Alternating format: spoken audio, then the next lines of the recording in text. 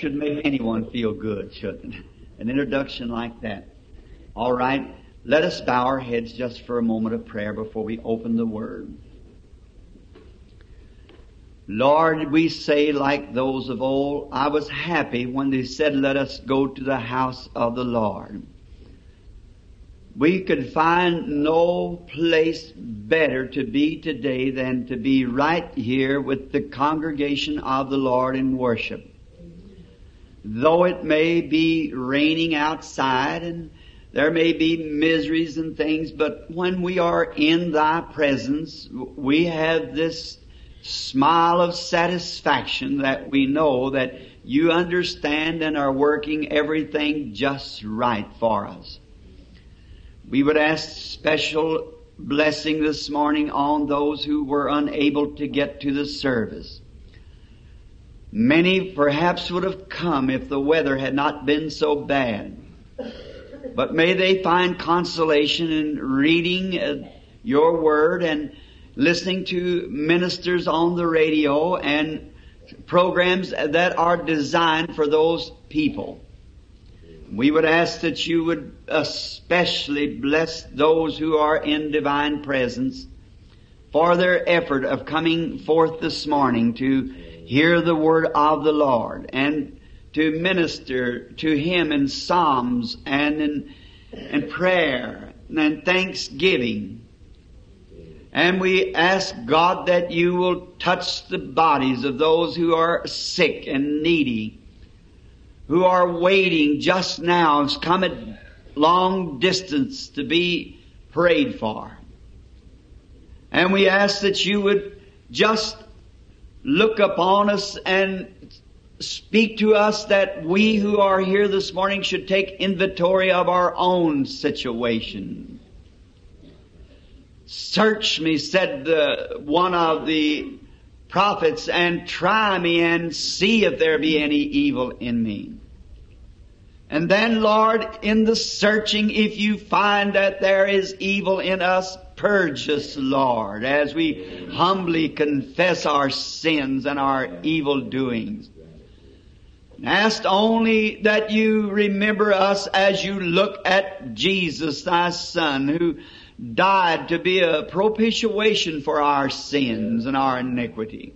As we confess that we believe that He died for this purpose and rose again, that we'd have the grand privilege of doing this morning.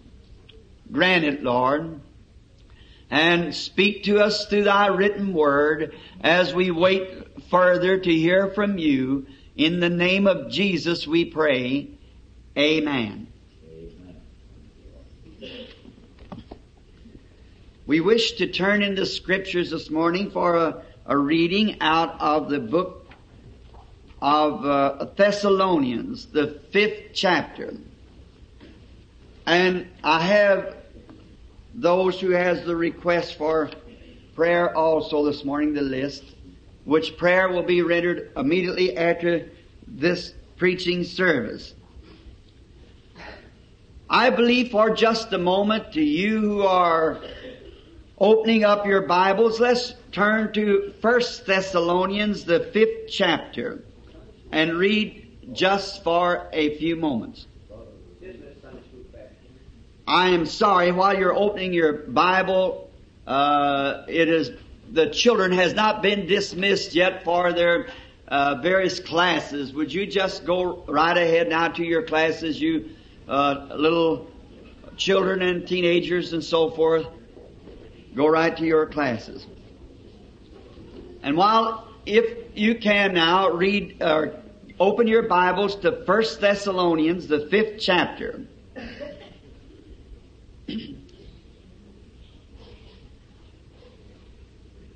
And if it's possible that the trustee board is present at the time, I would like to see them just a few moments after the service in the deacon's office on some business.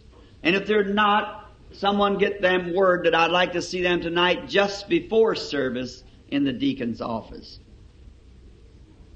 Now for a text, I want to take this for a text this morning. the sudden secret going away of the church.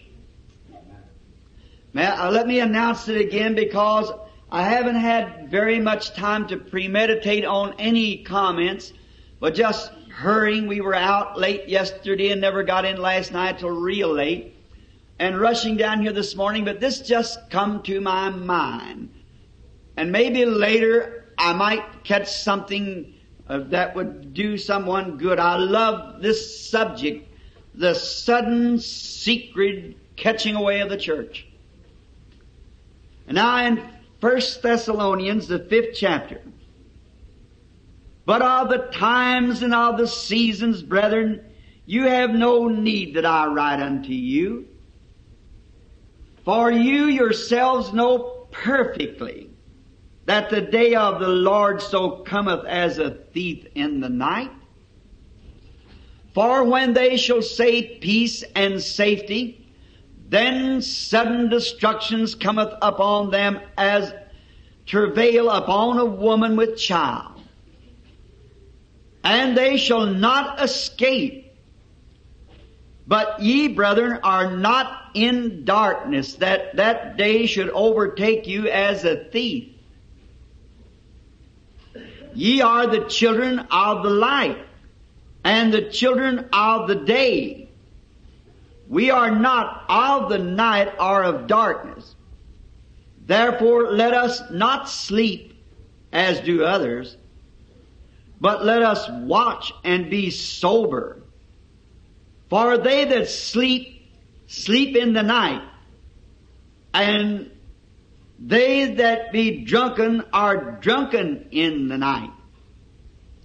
Now I wish you to look just across the page, if it is so geographically arranged in your Bible, to the 16th, 17th, and 18th verses of the 4th chapter of 1 Thessalonians.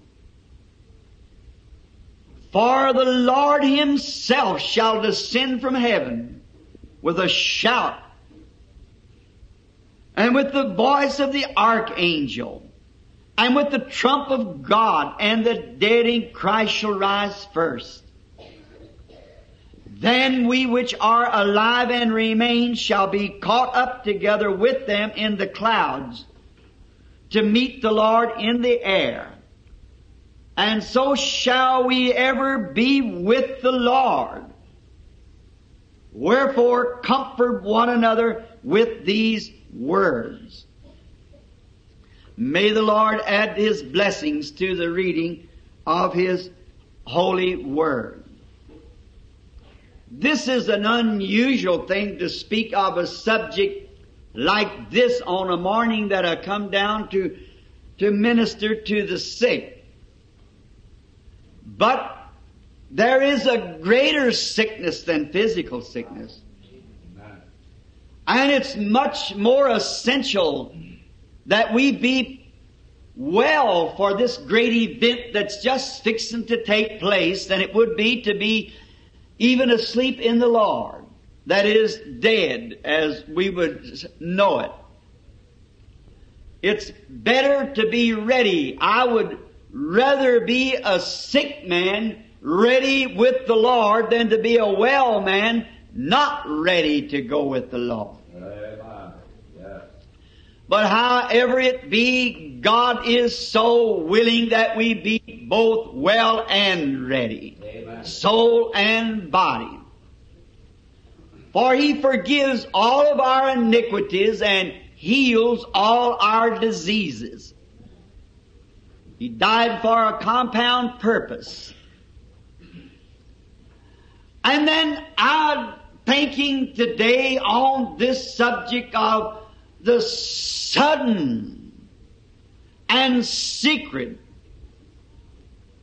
I like that. People live today as though just before the coming of the Lord Jesus, if He was going to send a host of angels down to all the newspapers, and for a year or so announced it throughout all the world in the newspaper that on a such and such a date Jesus will arrive. And to have it broadcast by the radio. And put on the televisions and everywhere just the day and just the hour that He was coming. Now that's the way people live today. But God has said in His Word that it would be like a thief in the night coming. If that would be so, people would say, as the world thinks today, oh well, there is just plenty of time. It'll be well announced. But you see, it is announced. Yeah.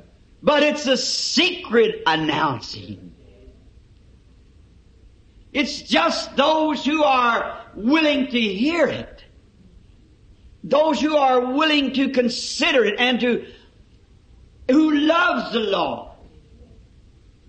I think now of what Paul said when he said, there is a crown of righteousness laid up for me, that the Lord, the righteous judge, will give me at that day. And then he stops, did you notice, and said, not only me, but to all them that love His appearing.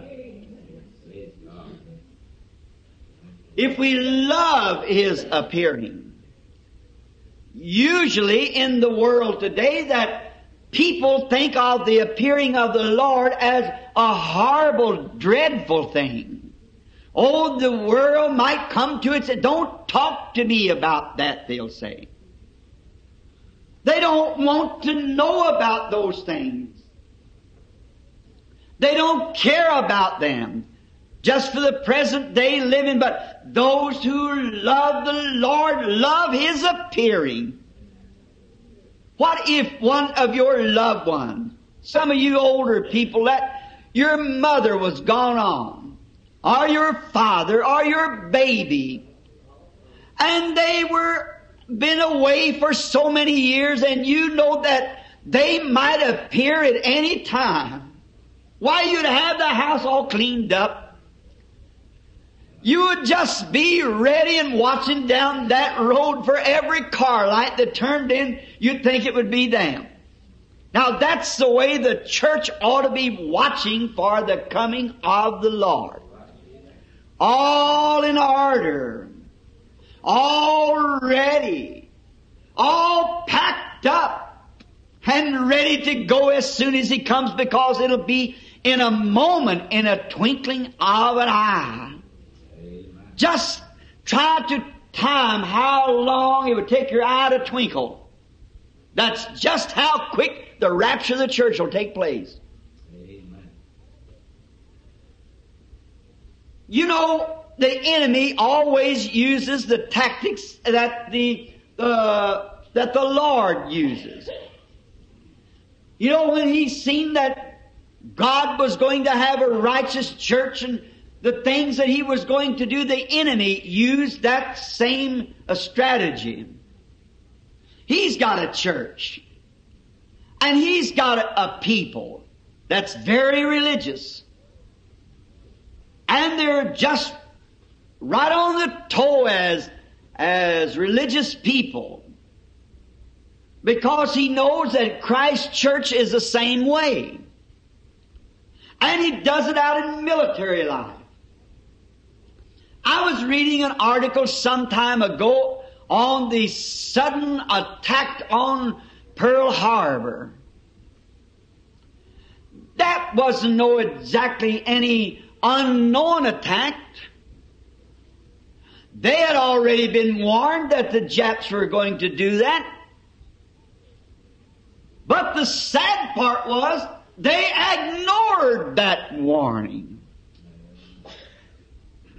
They had seen signs and the Japanese army assembling themselves together and the big ships being loaded with ammunition and the threat was in the air and they were just exactly in line for the invasion, but they ignored it.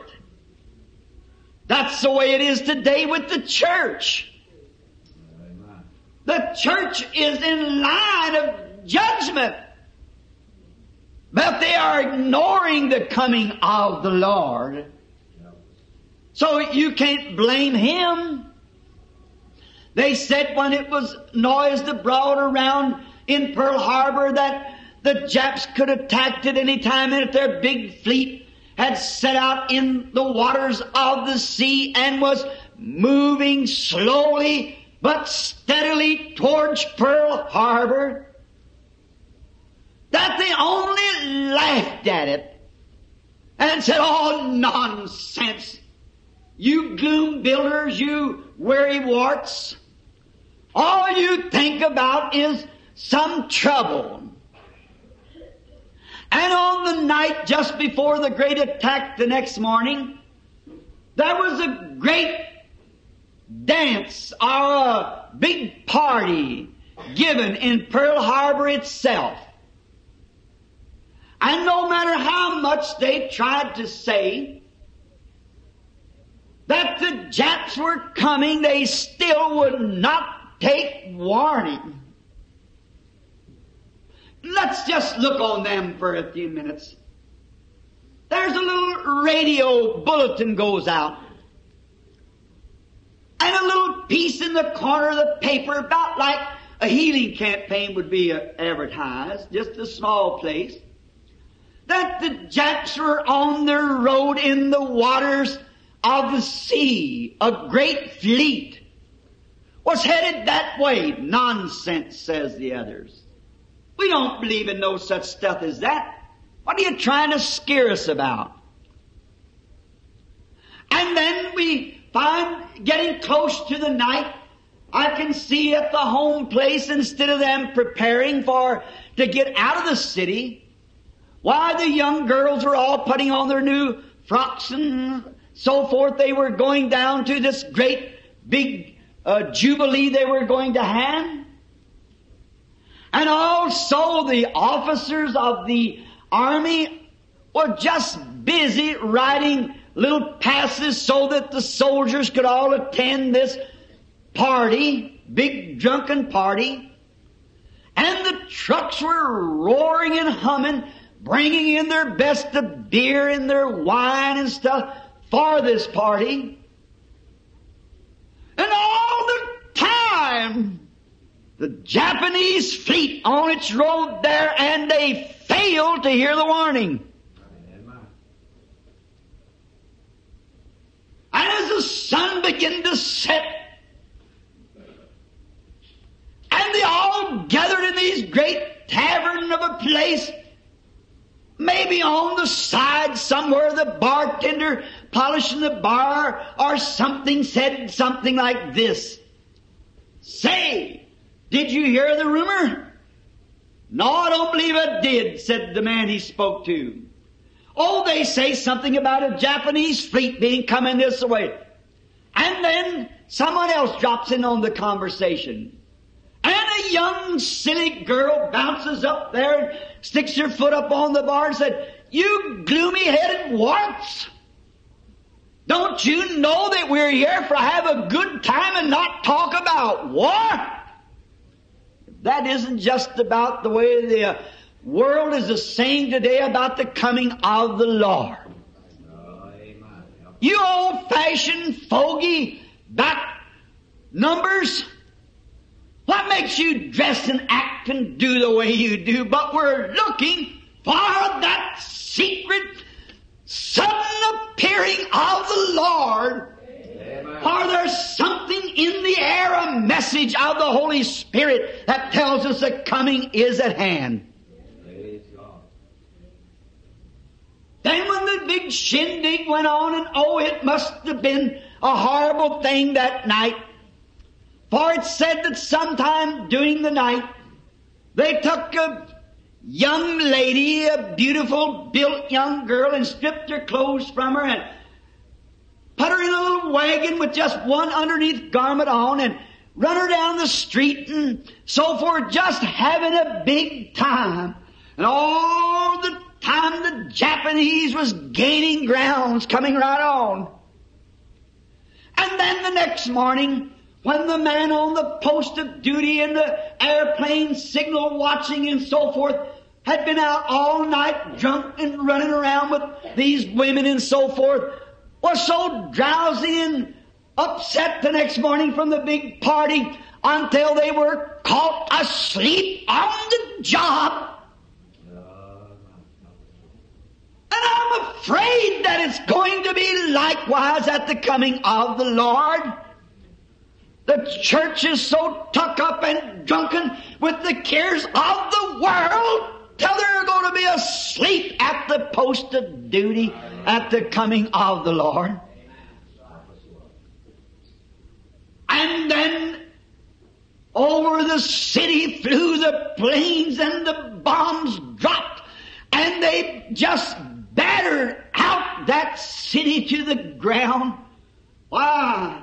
Because they wouldn't take heed to the warning. And that young lady, along with the rest of them, when those Japanese brutal soldiers running there, they ravished them in the street and cut them to pieces with knives afterwards and so forth. For if you won't heed to warning, there's only one thing left, that's judgment. Oh, if there ever was a time that this America was ever at its lowest ebb right now of its immorality, of its indifference. The gospel's been preached from shore to shore, and signs and wonders has been performed, and great miracles has been done, and they continually go on in their reverie, drinking, ignoring, making fun.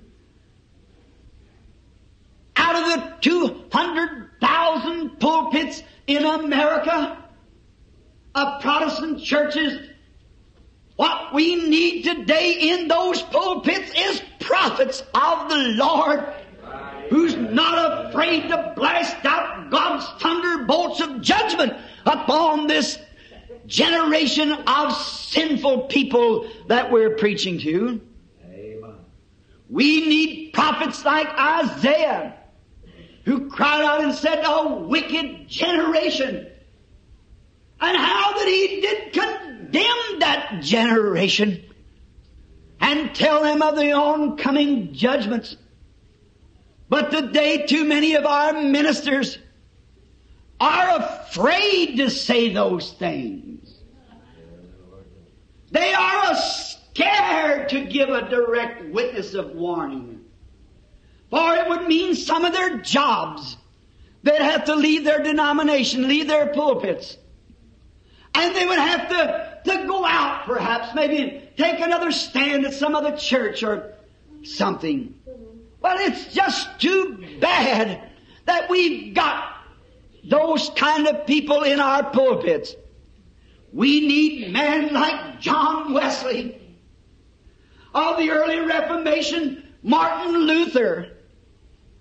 We need people like Paul, who's willing to give all and to surrender themselves, even if it means separation from this life, as a witness of the true gospel of Jesus Christ. Amen.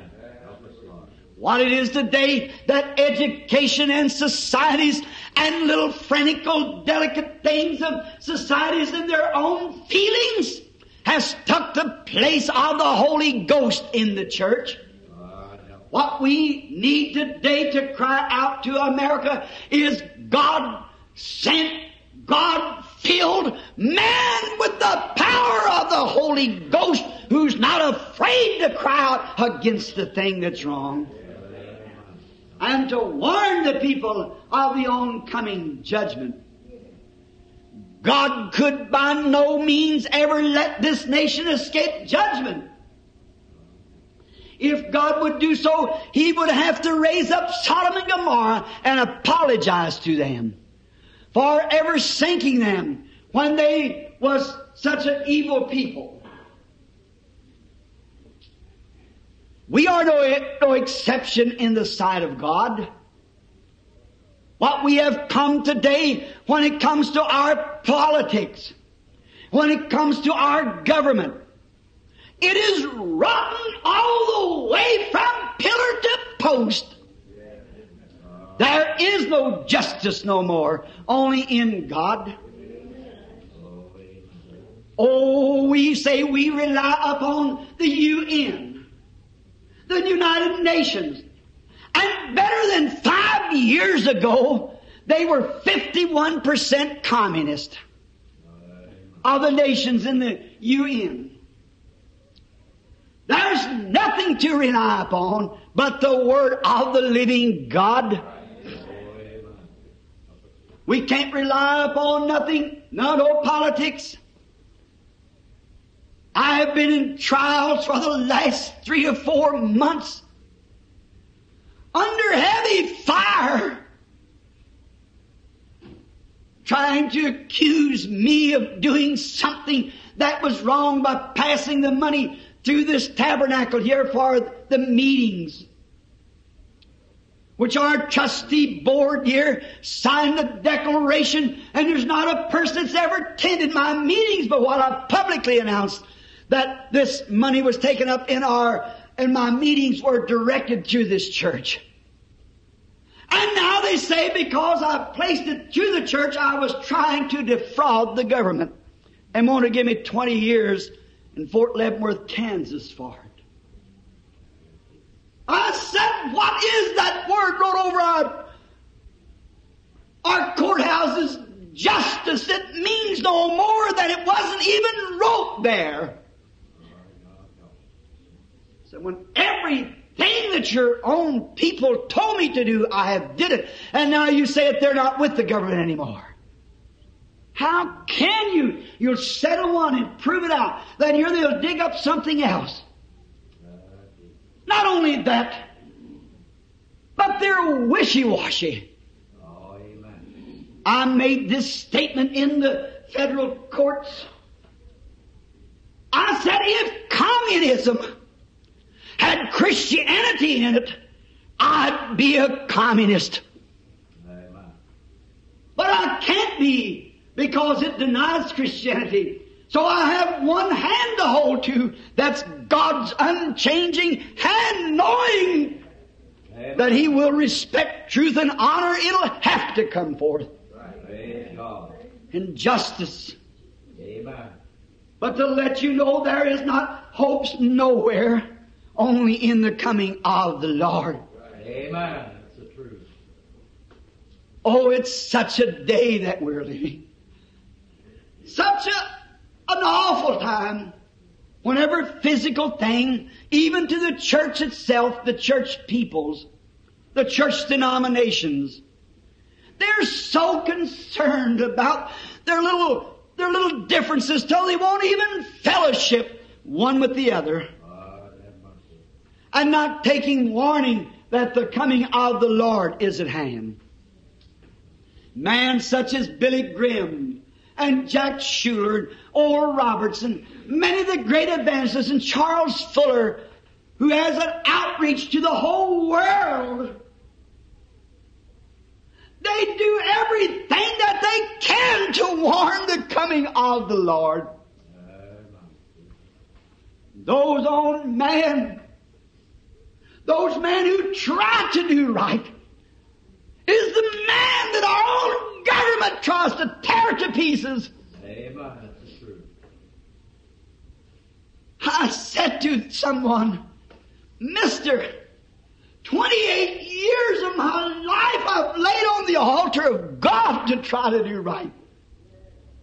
And I want someone to look at me in the eye and tell me if I ever beat anyone out of anything, or ever stole anything in my life. By the grace of God, I'm clear. Amen. That means no more to that than a snap of your finger. Amen. You're guilty anyhow, and you're a dictator in your church. You snap your finger and your church does what you tell them to do. Oh, I said, how unjust can man be? He said, you gave people gifts when their homes burnt.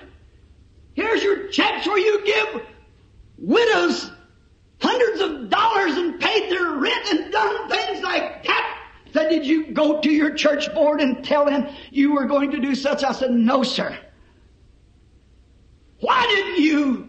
I said, the Lord told me in His Word, don't let your left hand know what your right's a doing. He said, then you're trying to plead your case by a Bible, and we're judging you by a law. I said, which is the highest law, man's or God's? I'll take God's law. Amen. Just 2 years ago, I'd been on my vacation, was on my road back. Here in Indiana, the speed laws are 65 miles an hour in the daytime, and that's on the free highways, the freeways. And it's 60 miles an hour at night, if the sun goes down. That's so in Kansas. That's so in Illinois. That's so in Colorado. That's so in Idaho. That's so in Wyoming. And on my road back, after sitting in a snowdrift for several days in a blizzard, and I'd just gotten an elk, and I was on my road home to give it to my friends. And I had to hurry to try to beat another blizzard was just behind me, or I'd be set up again, and the meat would ruin. And I crossed out of Wyoming, come over into Nebraska. I was about 30 miles up inside the road. And all of a sudden I looked back and I seen the police's red light. And I never was arrested in my life, so I just went on. I looked down, I was doing 60 miles an hour out on a 30 or 40 miles from any kind of a city. And just going down the highway, big 4-lane highway. And I noticed 60 miles an hour. I looked back and he continued to stay behind me. And I just watched and I seen the red light flicker and I thought, well, why don't he pass me? He's got plenty of room. And I kept waiting. I run my window down and I heard a siren. Well, I thought, I'm over as far as I can get. And he pulled around and stopped me. I got out of the car. I thought maybe some message that I didn't pick up on the radio, maybe at home, my wife or family. Now I got out of that car just as innocent as I could be. He said, I guess you wonder why I stopped you. I said, I do, sir. And he said, you were breaking the speed laws. Said, do you know how fast you were going? I said, yes, sir. I said, I was going 60 miles an hour. He said, that's right. And that's against the law. I said, is it 65? No, sir, said it's 55 here. You were doing 5 miles over the speed limit. Oh, I said, I'm so sorry. I didn't mean, so give me your driver's license. Just show me your license. And I took them from my pocket. And just as soon as he seen that word reverend, his eyes gleamed with fire. He grabbed out his book and started writing me a ticket for $24.50. I said, are you going to give me a ticket? Said, you're right, I'm going to give you a ticket. Well, I said, sir, it's all right. But I didn't see anything. He said, oh, there's a sign right outside the state line. You should have seen it. Well, I said, I've been sitting in a snowdrift for 4 days, and I probably just never saw it, sir. And he said, all right, you got any cash on you? I said, just about $12. Well, he said, you're going to stay right here until you pay it. About 10 o'clock at night, or 11. I said, sir, I told him all what was wrong at the meet and so forth. That didn't mean a thing to him. So I had to sign a bona fide statement that I would send him the money. When I got home, I wrote the judge of the little city, the squire that I was to send it to. And I told him, I said, sir, I put about 25 years at that time, 26 years in the service of the Lord, trying to convert criminals to the Lord Jesus, to try to protect your life as an officer, to try to make better communities and a better place to live, and decency for our families. I put 20-something years in that service, and I just crossed over your line. I feel that you should forgive me for it. I said, but officer would not even consider it all, which maybe he's supposed to do that and carry out his duties, but I'm asking you as a judge. It isn't the money, it's the principle. My first fine to ever pay, and this has to come out of money that people give me to live on through the church. I said, if you'll be so kind as to forgive me for it, I'll appreciate it. However, here is the check that's been notarized that you might know that it's all right. Brother Edith signed his name across it and took it cold-bloodedly. Why? Why? And then through rotten politics and religious prejudice, some of them get by with murder. There it is. God won't let His church exist very long under such things. And the world is corrupted. And the politics is corrupted. And the church is corrupted. What we need to do more about it is God-fearing people to get together and call on the name of the Lord. That's what the Branham Tabernacle needs to do. Oh, I would, just looking and seeing, I had a lot ahead of me and thinking of how much we could treasure of the way that the churches are going. How they let down upon the morals of the people. How they let them live and go to dances and rock and rolls and dress any way they want to and everything, and still go on just the same compromising preachers.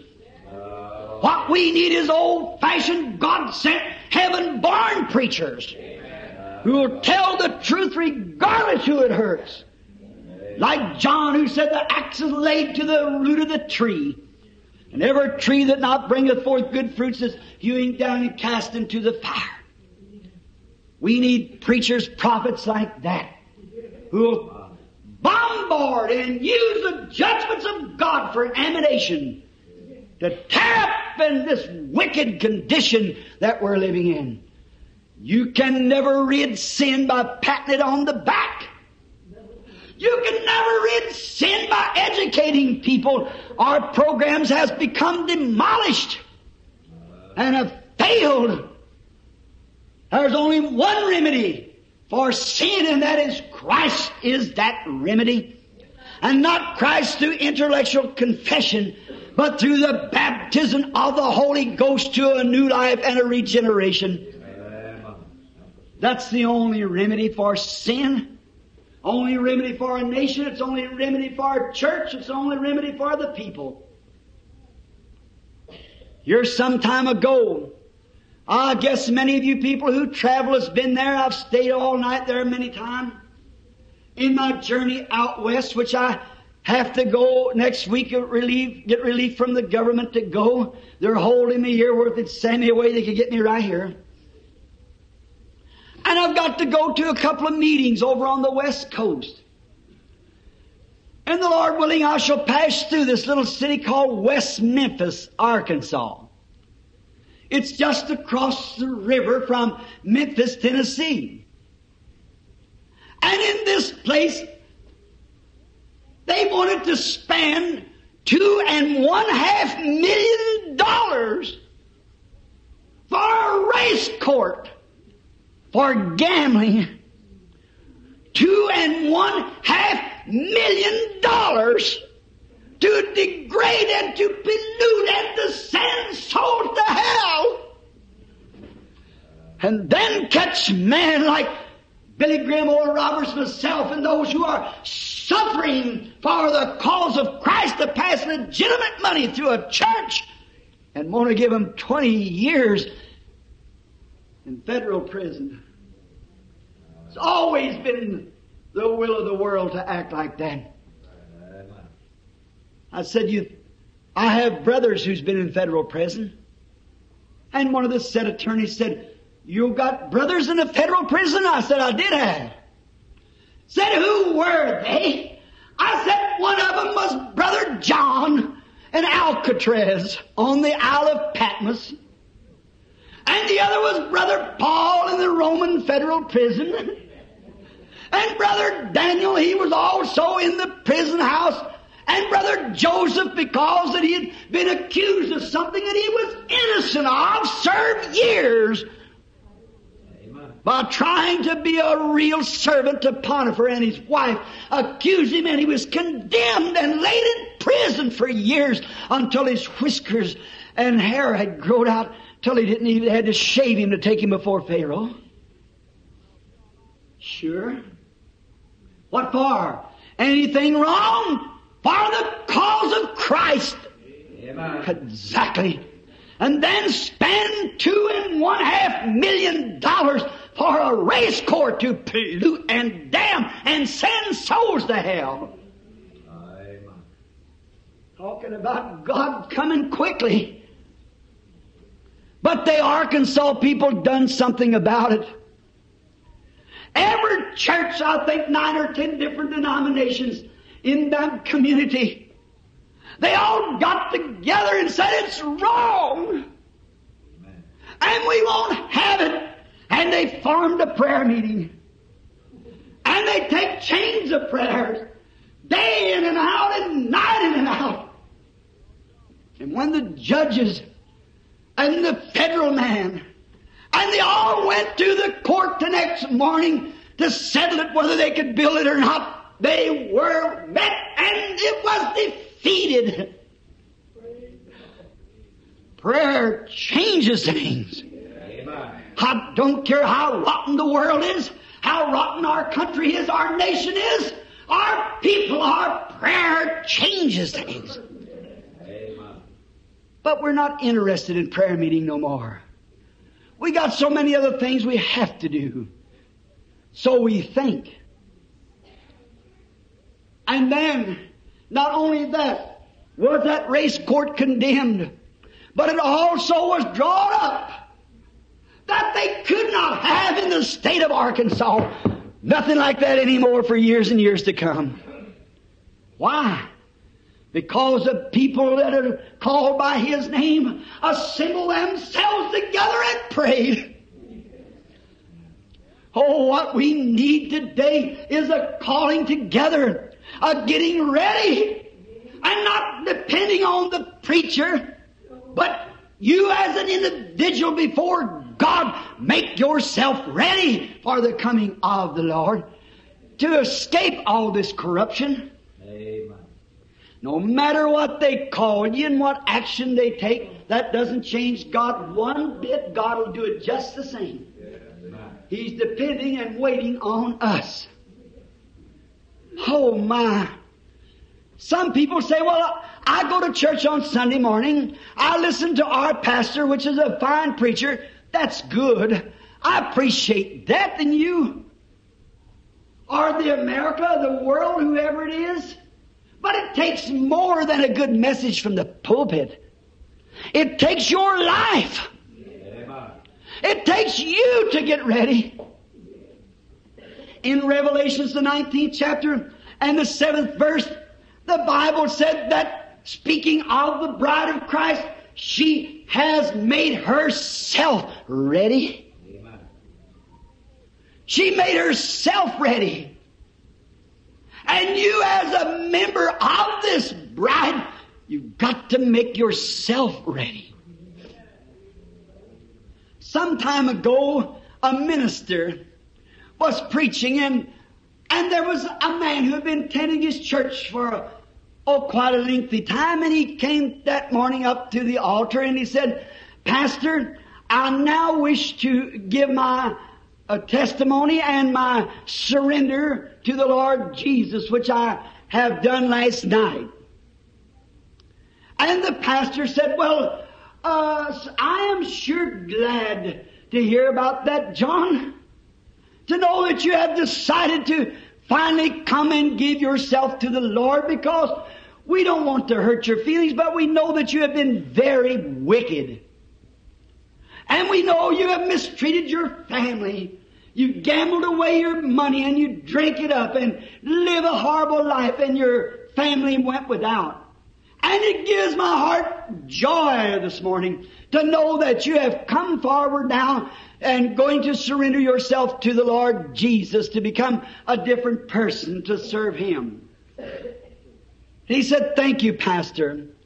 He said, then just what, I want to ask you something. What sermon did I preach? Or what text did I use? Or what song was sung in the church and the hymns that made you so decide to do this? And as the man looked at him in the face with the tears running off his cheeks, he said, Pastor, it was none of your sermons, though as good as they were. It was none of the choir singing or the specials, though as good as they were. He said, then would you tell this congregation why you have made this decision? He said, I work with a man who is a Christian, and I've said everything to him. I've called him a holy roller. I've called him a religious fanatic and everything, and it didn't bother him a bit. But he lived such a life till finally in my heart all along, he has won a place that I want to be like that man, and that's the reason I asked him to lead me to Christ. I wanted the Christ that he serves. You see, God does work through the pastor to get his church ready. He works through the songs to get his church ready.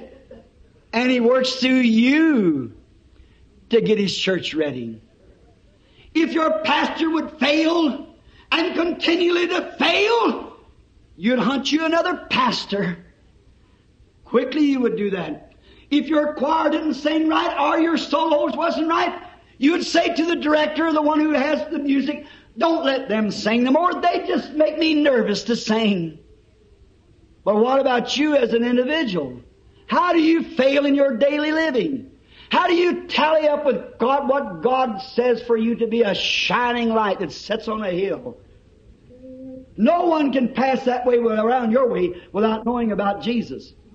What type of life do you live? One of those types of mean and sulling and aggravating and different? Or can you speak of the peace and the love that you have found in Christ? She has made herself ready. I was showing you the wickedness and the time would fail me to go through the ages and show that each time like in Babylon on the night of the rioting and dancing and drinking and so forth and what happened. And down through the ages been that way. In every age God's had thunderbolt prophets and signs and wonders to condemn the thing in the midst of all popularity and stand alone for God. Not only that, but what if I would speak of the time of little Stevens, not a prophet, not a pastor, just a member of the body of Christ. How that this little fellow stood before the Sanhedrin Council that morning and spoke out to those who were condemning him and said, you stiff-necks, uncircumcised in the heart and ears, you do always resist the Holy Ghost as your fathers did, so do you. He wasn't a pastor. You can't expect your pastor to do it all. You can't expect your trustee board to do it all or your deacon board. You've got to make yourself ready. It's an individual affair. And remember, His coming is so sudden that the church will go in the twinkling of an eye. And if we see sin on every hand and judgment pending in the battleships of God's wrath coming, how we escape this? Signs are appearing. Jesus is coming. And great wonders are being done. Every milepost is pointing towards His soon appearing. And it'll happen in a moment. How are we standing this morning as we take inventory? If we should be spoke to this morning and the Lord Jesus should descend from the heavens this morning with the shout and the trump of God, would we be found ready as a church body? Amen. Would we be found ready as an individual to join with those who are raised from the dead, who have proven themselves ready? No matter whether we are ready or not, the Lord Jesus will come just the same at the appointed time. We must be ready. And we must do it now. It is no time to wait. We must redeem the time and be ready. Some time ago, a story just before closing that struck me as I heard it many, many years ago. This secret coming of the Lord, sudden secret going of the church. Watch, there'll be two in the field. I'll take one and leave one. There'll be two in the bed. I'll take one and leave one. Showing that the coming of the Lord will not be just at any certain corner, but it'll be universal. One will be in the field working daytime, the other in the bed sleeping on the other side of the world. It'll be a universal rapture. And it'll come with the shout, with the voice of the archangel. And the trump of God shall sound, and the dead in Christ shall rise. And she'll be called away secretly. Oh, I love that. The great bridegroom coming in, the bride got herself ready, waiting for that secret moment that she doesn't even know herself. But she's ready and dressed and waiting for it. We see signposts in the world that she's ready for judgment. We see signs and wonders in the church. Great things taking place. What kind of people should we be? Ready at the moment. For we don't know when He's coming. Be also ready, for you know not what minute or hour your Lord does come. Be ready. For you can't get ready then. For He said you could not. How many of you all perhaps have read of the virgins? Some were wise and some were foolish. Virgin means purity. They were all good people. Every one of them virgin, sanctified vessels of God. But those who had oil in their lamps went in. And the others was left out. They were all virgins. Every one people that you couldn't put your finger on for anything wrong. Everyone believed in the coming of the Lord. They were ready to go meet Him, but some of them let their oil go out. Don't let that be your case. Keep oil in your lamp. Oil is the Spirit, the Holy Spirit. Never let it drain from you. When you feel your love dying away, your sincerity to Christ and to the cause, quickly go to Him who has the fountain of oil and buy for yourself a filling of the Holy Spirit. Our nation gone, morally corrupted and ruined. Our politics corrupted and gone. Our leaders, oh God, what could we do about you? Put a good man in and he comes out a crook. There's only one we can bring now, that's the Lord Jesus. Amen. Let's make ready for His coming. Amen. I want to tell you a little story that I heard some years ago in the close. This sudden, quick rapture of the church. Now you say certain things will take place, then I'll make ready. Make ready now! Amen. I've just related to you of Pearl Harbor and in many places where they refused to hear the warning. They refused to listen to it. Nothing was left but divine judgment upon the people. Now all that will not go in Christ will be under God's wrath and divine judgment. Please don't let that happen to you. No matter what the Branham Tabernacle ever turns out to be, don't you let it be you. Amen. You be a servant of Christ. No matter what the church world does, you be a servant of Christ. It's not up to the Branham Tabernacle. Neither is it up to any other church. It's up to you as an individual to be ready at the coming of the Lord. You must be ready. I must be ready. I sweep my own steps. It's up to you to sweep your steps. Leave mine alone. Me leave yours alone. You've got to make your garment ready. There was a great rancher,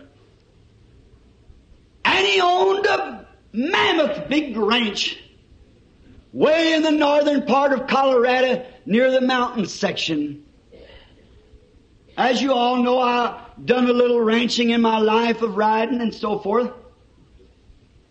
One of my calls to God was sitting on a pair of old Texas wheel spurs with a rifle laid on the saddle and a pistol on my side when I heard them trees blowing. It sounded like a voice said, Adam, where are you?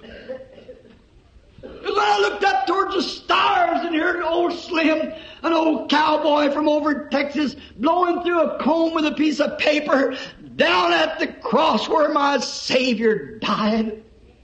It was down there for cleansing from sin, I cried.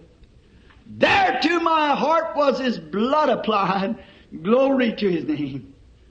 I pulled the blanket over my face and tried to hide myself because God was looking down in those hills.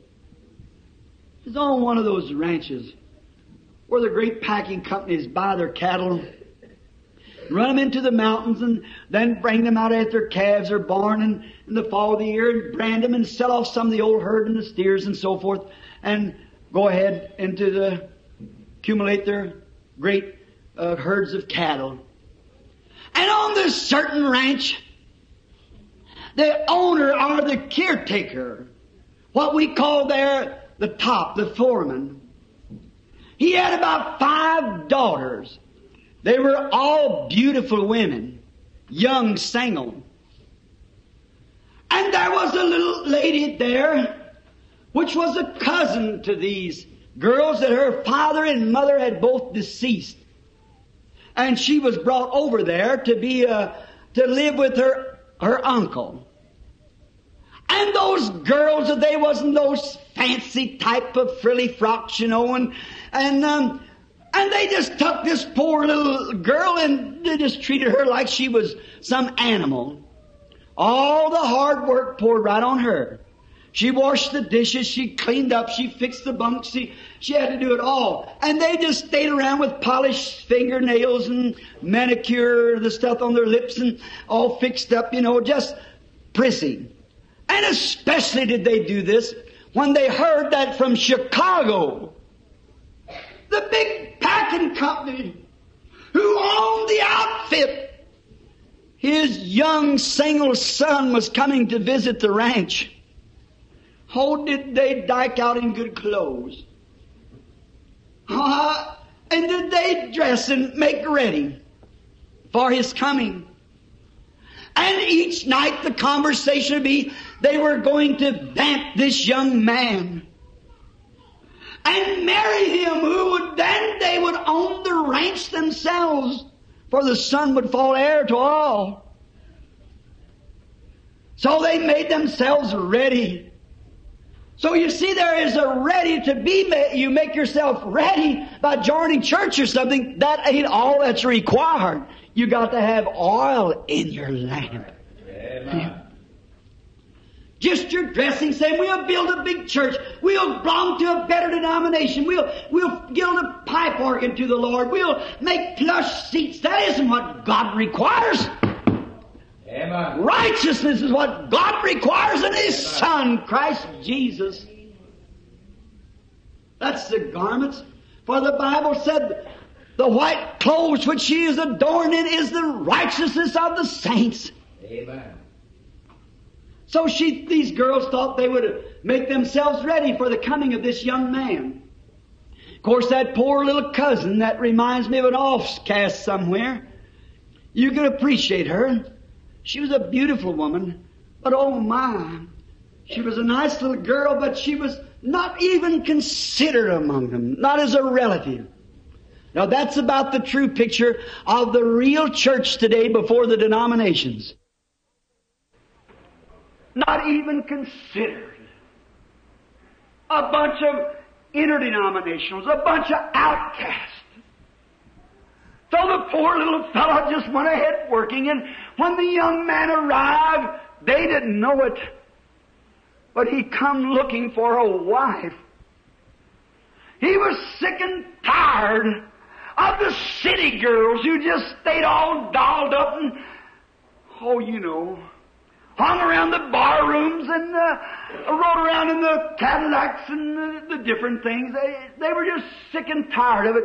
He thought, I'll go out west and hunt me a real girl. That'll be a real mother to my babies. And somebody who'll not hang at all the sewing circles and the societies and things, but it'll just be a real mother. What did he find when he got there but the same thing that he'd condemned in Chicago?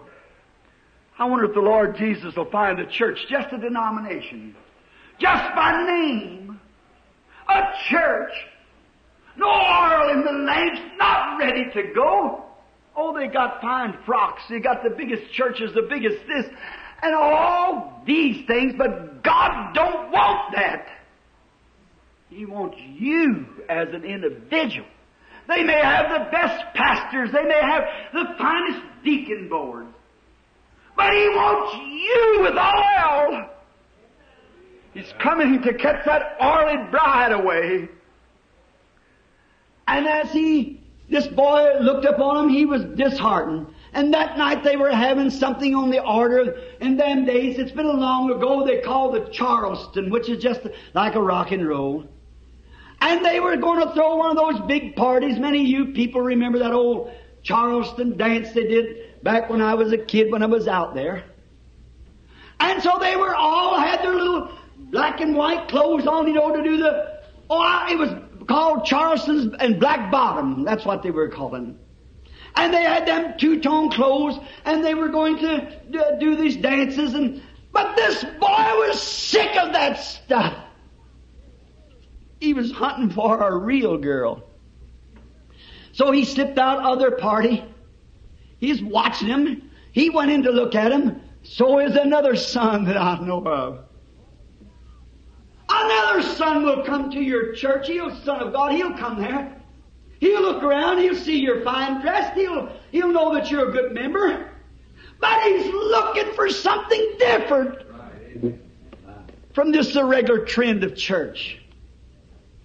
So as he looked around after a while, he's so discouraged, he walked out the door, and going back, walking in the moonlight towards the bunkhouse, he heard somebody kind of humming. And he looked around, and here went this little girl with a great big pan of dishwater, way in the night, barefooted, to throw the dishwater out. And as soon as he saw her, something or another said, that's her. That's the one. So he put himself in a way, and when she come back along the corral fence, well, he was standing there, and she almost fainted. He said, how do you do? And he said, what's your name? And she told him her name, and it was the same name of the boss of the ranch. Said, then I can't understand how is that your father?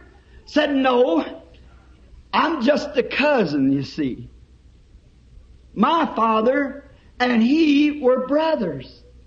I've got the same name, but that's the boss. You might have the name of church, might have the name of Branham Tabernacle or Methodist or whatever church you go, but that isn't it, friend. See? It's something different. It's your character. That's what God's looking at. You might be Methodist, you might be Baptist, you might be Presbyterian. It's not that. It's character that God looks at. Not just earthly character, but Holy Spirit character. These signs shall follow them that believe, said Jesus in the 16th chapter of St. Mark. She was so gotten that he would speak to her even. And she held her little head down, and she ran into the house. He was there for a week or two. And he looked all around everywhere. And he never said no more, but he kept watching her. And the night before he left, he used to leave the next morning, they'd thrown another big party. And he watched for her. He couldn't find her. He knew she'd had to do the dishes and so forth. So the dirty work and all could be thrown off. And that's the way the real church of God has to take it sometimes, the dirty work. All the scandal names and all of the things that's mean to be thrown at it. And she's a great speckled bird. All the other birds gather around and flock at her. That's all right. Her name's on the Lamb's Book of Life. She'll spread her great wings someday for a flight. She's ready. And speckles meant the blood of Christ sprinkled on her. You've read it in your book, the Bible. And this boy caught the little lady that night coming out. He said, I've watched you. No one knows it but myself. He said, I've come out here looking for a wife. And all that I have ever seen, you meet the requirements. Amen. How did she feel? The big man's son asking her now if she would be his wife. Just imagine how those girls must have felt when they looked out the window and saw holding hands with that little despised cousin. The man that they tried to vamp with all their big fine frocks and frills and carrying on. And he said, will you marry me? Oh, she said, sir, I'm not worthy. That's the way the real church feels about it. Amen. I'm not worthy. If I could just wash your dishes, it'll be all right. Amen. Are you willing to take that place? Could you wash the dishes from the supper? Would you be willing to be called fanatic, or would you be willing to be taken away with the Lord's despised few? Are you willing? Are you willing at your work to be marked? There's a man, he's a religious fanatic because he won't drink, he won't smoke, he doesn't dance, he doesn't run with women. There's a woman that keeps her head down, she walks like down through the town, she won't join our circles. Are you willing to take the way? Make yourself ready for the coming of the Lord. If you do, you'll be waiting for Him to come. You'll joy at His coming. It won't be a dreadful thing. It'll be the most gracious moment that you can think of. The coming of the Lord. Praise God. All those that love His appearing. So when He left, He told her He'd be back at a certain time. Said when you begin to see, this is the winter, said when you begin to see those trees begin to bud yonder, that mesquite and stuff begin to take on new life. Said then I'll be back about springtime. I understand, I couldn't say it was true, but the girl only got about $1.75 a week for her labor. But she saved every penny of it. Why? She was getting ready for the wedding that was to be. She was saving her money for her wedding gown. Or he said, we'll be married right here at the ranch when I come again. She saved her money all year. She was happy. She didn't mind washing the dishes. She didn't mind ironing the clothes or sweeping out the bunkhouse or what more. She was engaged to the boss of the ranch. What do we care what the world says? A real Christian. What do we care if we have to be despised and rejected? Blessed are the meek, for they shall inherit the earth. The boss's sons are coming one day, and we're going to a wedding supper. Amen. What difference does it make to us if you love His appearing? After it was all the days passed, the little daughters, the little cousins made fun of her, danced around her, and done everything else. Well, I said, you poor silly kid. Do you not know if he Why, he was just like all other man. He was just teasing you. But the Son of God doesn't tease. Except a man be born again, he will in no wise. I don't care how good you look, how much church you belong to, what your status is in the country. You might be a politician, you might be in the federal government, you might be in the Catholic, Presbyterian, any church you want to be, but it's except a man be born again. You'll not enter. And these signs shall follow them that believe. I'm only quoting His Word. Finally, when the hour come, she began to see the buds begin to come on the trees. She knew He'd be there at any time. And He said, I'll try to make it just at sundown so we can be married and hurry off. And every evening at sundown when she'd go and make herself all ready, get her little wedding garment on and wait at the gate. And these little cousins come and laugh at her and make fun of her and said, you poor, silly, ignorant child. To think that the man who owns is the president of the company, that his boy would marry a dishwasher. He was looking for virtue, not clothes. He had enough money to buy all the clothes that's necessary. God don't care how big your fancy things you have. He owns everything in the world. So He wants virtue. He wants something that's real. And so finally one evening, while she was standing there, and they were laughing and making fun of her, and telling her she was silly, all at once they heard some hoofs a-prancing. What happened? Across the hill come a buckboard. Now a buckboard's a little wagon, open top, very popular in the West. And the horses all jingled and everything coming across the hill.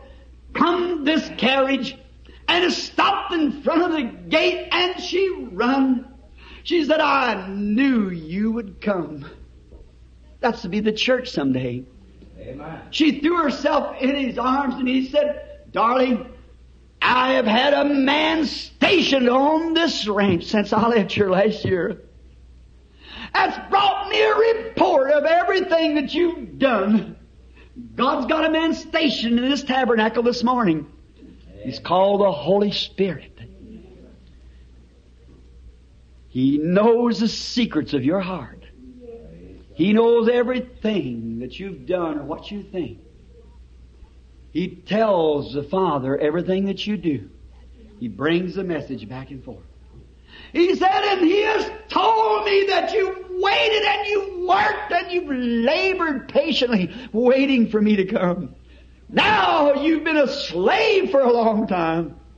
But now your slave days are over. I have brought along the minister. Right under this rose trellis, you become my wife. Amen. He kissed her, put the wedding ring on her finger, and picked her up and set her in the buckboard with his arm around her and drove off to find this new big palace on Outer Drive in Chicago, the selected of the nation, where she could live as his bride. Why? She was ready. She'd lived and been the kind of a woman that he wanted. It happened just in the spare of a moment. And that sudden, secret coming of the Lord. The world don't know what's going to happen, but we do. It's at hand. Don't be like the young lady they stripped the clothes from in Pearl Harbor. You'll go down in disgrace. Be like the one who made herself ready and kept her virtues and was waiting for the coming of the Lord, because it'll be secret and sudden. While you think of those things, let's bow our heads to Him who will come. Just before we shall speak to Him, every man in his own way, every woman, boy or girl. And while I am speaking to Him and know that His secret agent, the one who you cannot see with your eyes, so He is a secret agent, the blessed Holy Spirit is in this building. Would you want Him to remember you before Father this morning? That you won't to be ready, and when He comes, to go with Him.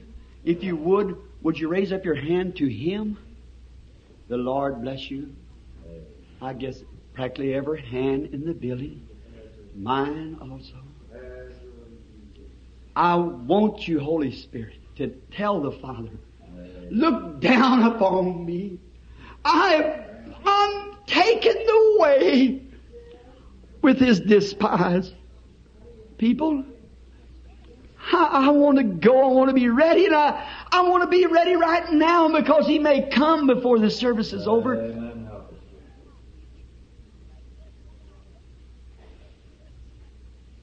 Nations are breaking. Israel's awakening. The signs that the prophets foretold. The Gentile days numbered, with horrors encumbered. Return, O dispersed, to your own. The day of redemption is near.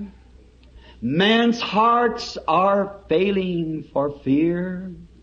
Be filled with God's Spirit, your lamps trimmed and clear. Look up, your redemption is near. The fig tree is growing. Israel restoring.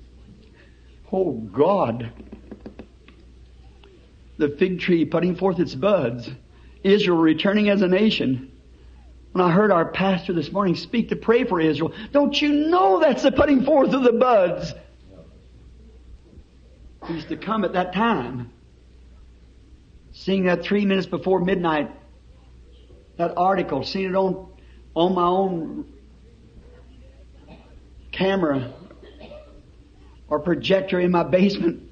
One of those old Jews crippled and coming in on ships and everything from all over the world. Wow. The interviewer said, are you coming to the homeland to die in a homeland? He said, no, we come to see the Messiah. The fig tree is growing. Can't you see it? The day of redemption is near.